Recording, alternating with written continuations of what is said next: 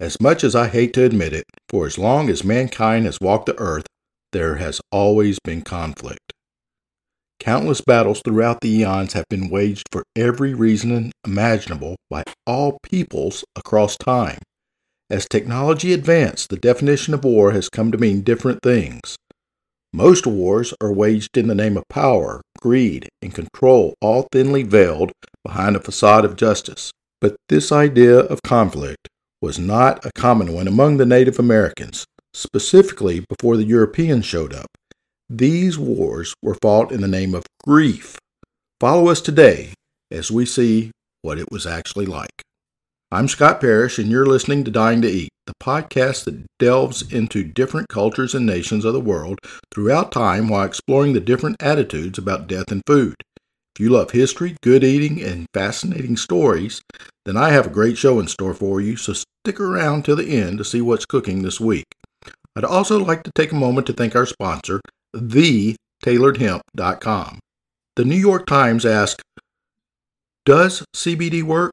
They continued with the FDA-approved Epidiolex, a purified CBD extract to treat seizures in patients 2 years and older after 3 randomized, double-blind, and placebo-controlled clinical trials with 516 patients that showed the drug, taken along with other medications, helped reduce seizures.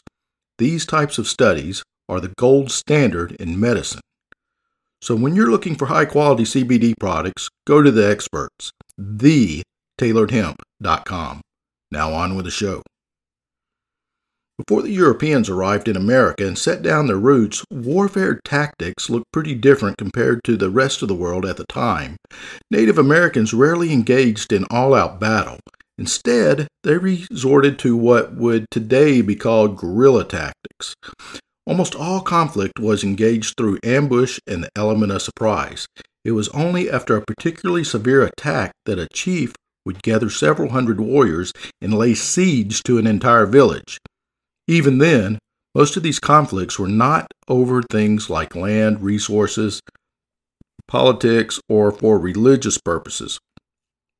Conquering was not something the Native Americans took value in. These were blood feuds, ancient rivalries that had existed since the first man.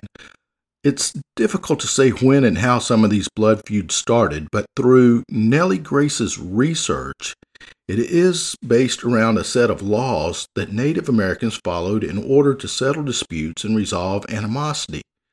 When a tribe member was killed, it was the duty of the victim's tribe to seek vengeance.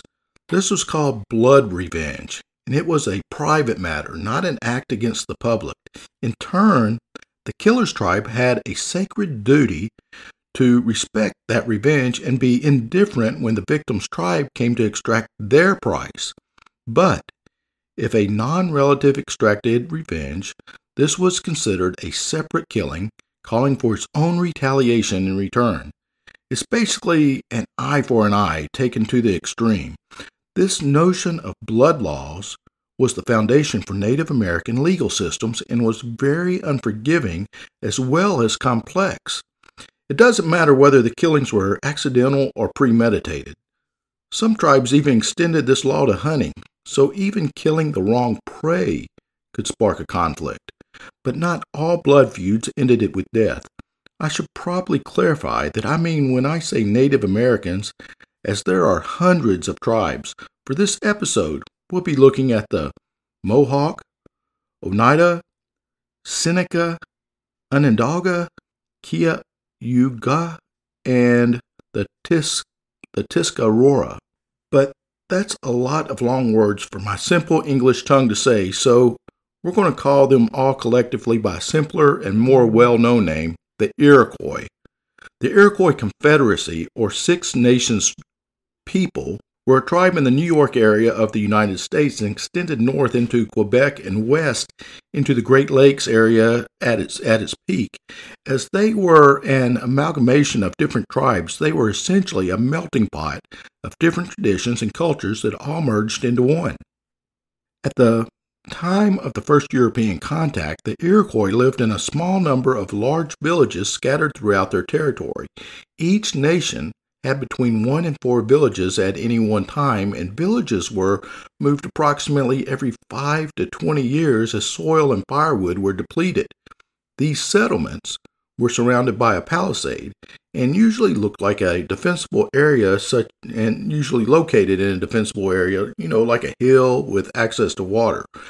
Because their appearance with palisades, Europeans termed them as castles. Villages were usually built on level or raised ground surrounded by log palisades, and sometimes they had ditches around those. Within the villages, the inhabitants lived in longhouses. Now, longhouses varied in size from 15 to 150 feet long and 15 to 25 feet in breadth. Longhouses were usually built in layers of elm bark on a frame of rafters and standing logs raised upright. Usually between 2 and 20 families lived in a single log house, with sleeping platforms being 2 feet above the ground and food left to dry on the rafters. Wow, man, talk about a place that you had to share your living space and sleeping space. I don't know about staying with 20 families. So a castle might contain 20 or 30 longhouses. In addition to the castles, the Iroquois also had a smaller settlement which might be occupied seasonally by smaller groups. For example, if you had a special hunting or fishing group that stayed away from the village for a while, or the castle for a while. Living in the smoke-filled longhouses often caused conjunctivitis. The Iroquois are a mix of horticulturists, farmers, fishers, gatherers, and hunters, though traditionally their main dish came from farming.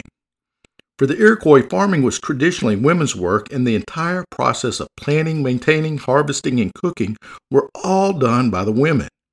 Gathering also traditionally had been a job of women and children. Wild roots, greens, berries, and nuts were gathered in the summer. During spring, sap was tapped from maple trees and boiled into maple syrup, and herbs were gathered for medicine. After the coming of the Europeans, the Iroquois started to grow apples, pears, cherries, and peaches. Historically, the main crops cultivated by the Iroquois were corn, beans, and squash, which are called the Three Sisters, and in Iroquois tradition were considered the special gifts from the Creator. These three crops could be ground up into hominy and soups in clay pots. All of these foods were high in protein, potassium, and fiber, and as a result, the Iroquois were sturdy and strong people. Like many cultures, the Iroquois' spiritual beliefs changed over time and varied across tribes. Generally, the Iroquois believed in numerous deities, including the Great Spirit and the Thunderer and the Three Sisters, the spirits of beans, maize, and squash. The Great Spirit was thought to have created plants, animals, and humans to control the forces of good in nature and to guide ordinary people. Orinda was an Iroquoian name for the magical potency found in people and their environment, the spiritual force that flowed through all things, and believed if people were respectful of nature, then the Orinda would be harnessed to bring about positive results. There were 3 types of spirits for the Iroquois. First was those living on earth. The second, those living above the earth. And third, the highest level of spirits controlling the universe from high above, with the highest of those being known variously as the Great Spirit or the Great Creator or the Master of Life. In fact, the very origins of the Iroquois are traditionally told to be spiritual in nature.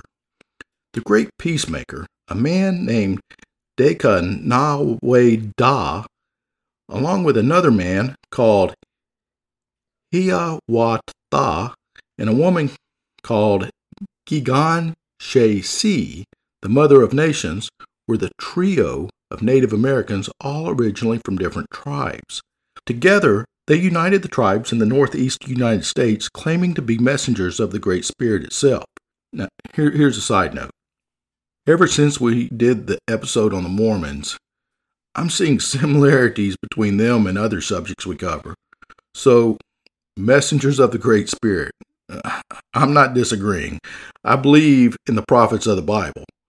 So, back to the subject at hand. They brought forth the law of peace, ending the dark times of terror and cementing the social standards and gender roles that the Iroquois would come to use for centuries. Though men and women held separate roles within the tribe, the Iroquois followed a matriarchal system, meaning that the important decisions were left to the elderly women of the tribe, called the clan mothers. I guess my grandmother was a clan mother. So the clan mothers would appoint leaders and also strip that same leader of his position if he didn't prove capable or if he became corrupt. They were a group of highly respected women, and even women outside the clan mothers were usually in charge of their own households. While chiefs could come and go, the succession of leadership was passed down through the matrilineal line from mothers to their children. The property, land, and possessions between a married couple were all held in the woman's name, and if the couple ever wanted to divorce, his possessions became hers. I'm sure for a lot of women out there, that sounds like paradise. As far as the Iroquois and many other tribes saw it, since women were the ones to bear children and raise them, it only made sense that the important decisions were made by them as well. What about the men, you may ask? Well, as you would expect, the men were responsible for hunting for the family. They were expected to bring food back, and they were the warriors, protecting the tribe from invading attacks and avenging the fallen. So, let's talk about what would actually happen when a member of the tribe was killed. Yes, they would extract revenge on the offender, but as I said, not all of these blood feuds ended in death. Sometimes, rather than an eye for an eye, it was a loved one for a loved one. This is where the infamous Iroquois mourning wars came into play. Iroquois warriors, by decree of their clan mothers, would raid enemy tribes in order to take captives. These captives would then replace any lost tribe members that had been killed. Now, you see, to the Iroquois, grief for a loved one who died was a powerful emotion. They believed that it was not If it wasn't attended to, it would probably cause all sorts of problem for the grieving, who would then go mad if left without some consolation. Rituals to honor the dead were very important, and the most important of all was the condolence ceremony to provide consolation for those who lost a family member or a friend.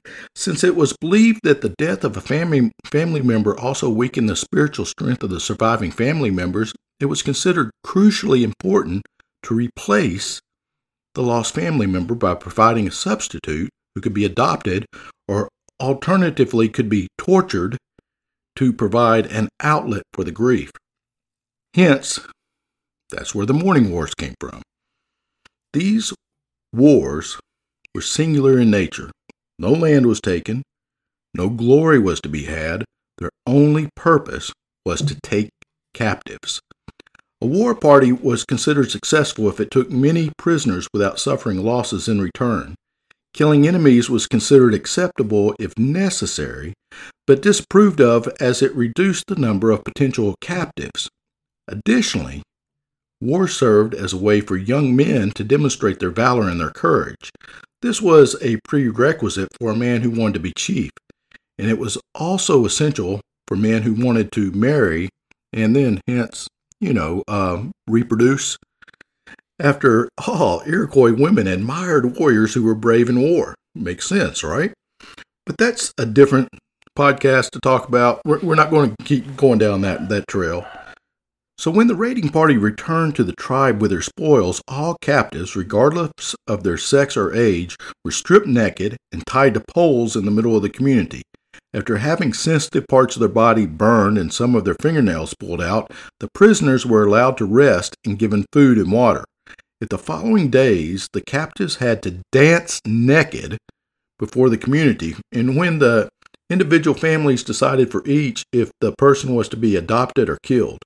I guess bad dancers like me just wouldn't have a chance.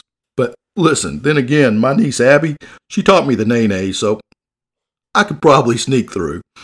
As soon as everybody started laughing, I'd just have to sneak off, right? So women and children are more often adopted than were, say, older men. And if those who were adopted into the Iroquois family made a sincere effort to become Haudenosaunee, which means people of the Longhouse, then they would be embraced by the community, and if they did not, then they were swiftly executed. So let me ask you listeners a question. What would you do in that situation? For those that weren't lucky enough to be adopted, historians have suggested that some prisoners were killed for a few different reasons. It may have been as simple as no one wanted to adopt that certain prisoner. The prisoner may have appeared to be too weak, or perhaps the prisoners were killed due to rage or revenge if their tribe had been the one to kill an Iroquois. Furthermore, the ritual torturing that took place was a way to show young Iroquois how to carry themselves through life.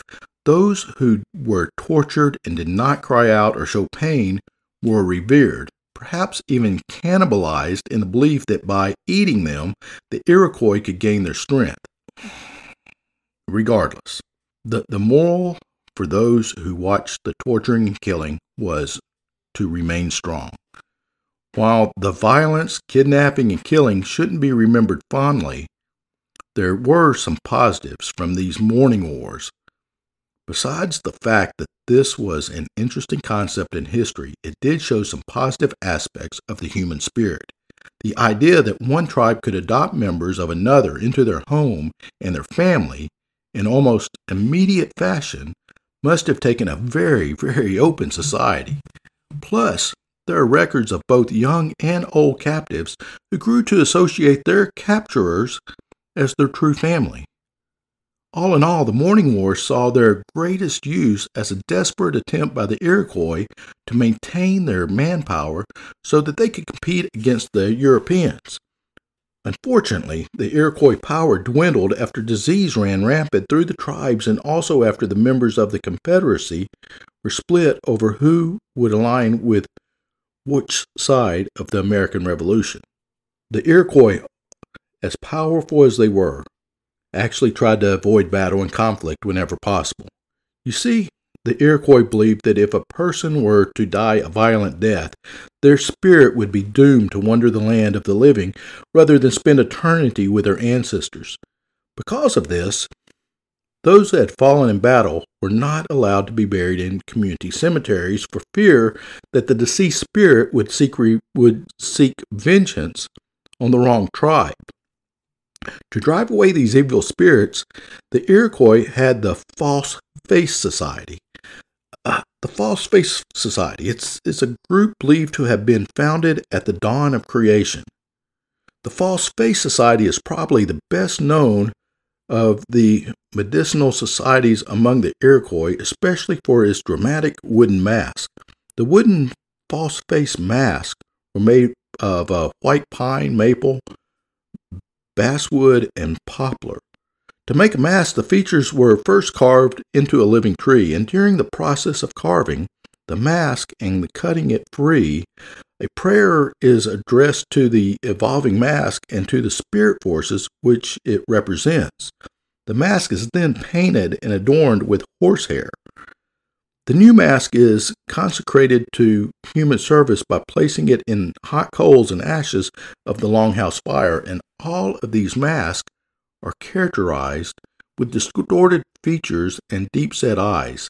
The noses are bent and crooked. The masks are generally painted red and black and have pouches of tobacco tied into the hair above their foreheads. With regard to the symbolism of the mask, they portray the great doctor dwelling at the world's rim, whose broken nose and twisted mouth derive from a mythical struggle with the Creator for control of the world. It's kind of, God versus Satan thing. The mask also symbolized the forest-dwelling common faces seen in dreams. In addition, some of the masks are beggar masks, which caricature neighbors and strangers alike. The masks are not artifacts, but living representations of a spirit. One of the rules governing the care of the mask is the need to periodically anoint them with a mixture of sunflower seed oil and animal grease. At the same time, the masks are fed white corn mush. In payment for their services, tobacco is burned for them and small bags of tobacco are tied to them. Members of the Wooden False Face Society might have been called at any time, night or day, to perform ceremonies for those that were ill. Upon recovery, the patient is expected to join the False Face Society. The actual curing ceremony is sacred and is not to be shared with those outside the society. Traditionally, the Wooden False Face Society would perform 2 community rituals each year. During the ceremony, the story of the false faces is told. The members of the society, wearing their masks, then go through the community, entering the houses and driving out all sickness, disease, and evil. The connection between the war and the mourning rested on beliefs about the spiritual power of the animated all things, the Orinda, that I had mentioned earlier. Because an individual's death diminished the collective power of lineage, clan, and village, Iroquois families conducted requickening ceremonies in which the deceased name and with it the social role and duties it represented were transferred to the successor. In requickenings, people of high status were usually replaced from within the lineage, clan, and village, but at some point, lower in the social scale, the external source of surrogates inevitably became necessary. Here, warfare made its contribution with those captives that were taken in the mourning wars. At a man's death, his spirit departed for the afterlife, not for some happy hunting ground, which was the white conception of the Indian afterworld. The Iroquois did not believe he ate food after death, and therefore he had no reason to hunt. It was their custom to bury the dead with their best clothing and the various implements that they had been in the habit of using while they lived. If it was a warrior that they were preparing to bury, they placed a tomahawk on his side and a knife in his shield. With the hunter, it was his bows and arrows and implements for cooking his food. With the women, it was their kettles and their cooking apparatus and also food for all. Tobacco was deposited in every grave. To smoke was an Indian's idea of felicity in the body and out of it. Among the Iroquois and many other Indian nations, it was the custom to place the dead upon scaffolds built for the purpose from tree to tree or within a temporary enclosure, and underneath a fire was always kept burning for several days. But the Iroquois were very respectful of the spirits of their loved ones. Special wintertime feasts were held for the ghosts, who were thought to be unseen but still participating in the dancing and the games. Man, these were some dancing fools, weren't they? They also accompanied raiding parties, even though they couldn't fight, they could only watch. Throughout the year, the Iroquois would celebrate 6 major festivals. These usually combine a spiritual component and a ceremony, a feast, a chance to celebrate together, sports, entertainment, and dancing. There it is. They love to dance. These celebrations have historically been oriented to the seasons and celebrated based on the cycle of nature. It was a time for the clan to come together and celebrate their dead and enjoy each other's company, as well as something really tasty. Which brings us to my favorite part of the episode. So let's get into what we're cooking this week. How can you talk about the Iroquois and the food without having 3 sisters in the conversation? Corn or hominy, beans, and squash. Sounds like the beginning of a good Southern-style dinner to me. So here's what you need. If you're using fresh boiled or grilled corn on the cob, you're going to need the kernels from 3 cobs or 2 cups of canned or frozen corn. Hominy is the more traditional ingredient here. You're going to need 2 cups of fresh green beans, 2 cups of peeled and cubed butternut squash. That's about a medium-sized butternut squash, I'd say. 4 cups of chicken broth, 2 tablespoons of unsalted butter, 1 teaspoon of salt, 1 teaspoon of pepper, 1 teaspoon of garlic powder, 1 teaspoon of fresh rosemary, and 1 teaspoon of fresh thyme. Place the butter, the salt, corn, green beans, and corn or hominy in a pot over medium heat. Stir it frequently so it doesn't burn, and just heat the vegetables for 5 or 6 minutes. What we're trying to do is get the vegetables to begin to soften. What we're trying to get is the vegetables to begin getting soft. Add the broth, pepper, and garlic. Turn the heat to high, and when the soup begins to boil, reduce the heat to simmer. Add the rosemary and thyme, and cook the soup for maybe 30 minutes. Make sure to taste it occasionally to make sure that it doesn't need more seasonings, and if it does, add what you need to. When the soup's finished, I like to let it sit for about 15 minutes or so before serving. This recipe can really be used as a side dish as easily as it can be for an entree. And if you have any left after you eat, let that soup completely cool before putting it in the refrigerator or freezing it. That's it for the recipe. I hope you enjoy it. I'm your host, Scott Parrish, and I'd like to thank you for listening to Dying to Eat. I really hope you enjoyed this episode, which was co-written and researched by Nellie Grace and edited and produced by producer Pete. This show is made possible by listeners like you. I'd like to give a special shout out to Jeremy Chandler, Joe Jackson, Joe Kreitz, Philip Burton, Cantrell Dunlap, and Keith Bebout, who are all following us on Facebook. Your support drives the show, and we enjoy hearing from you. Find us on Facebook and Instagram at Dying to Eat Podcast. Let us know what topics you'd like to hear about. Find future and past episodes on your favorite podcast platform. Make sure to drop us a like, a 5-star rating, and don't forget to hit that subscribe button to stay updated on the latest episodes. And until next time, stay lively.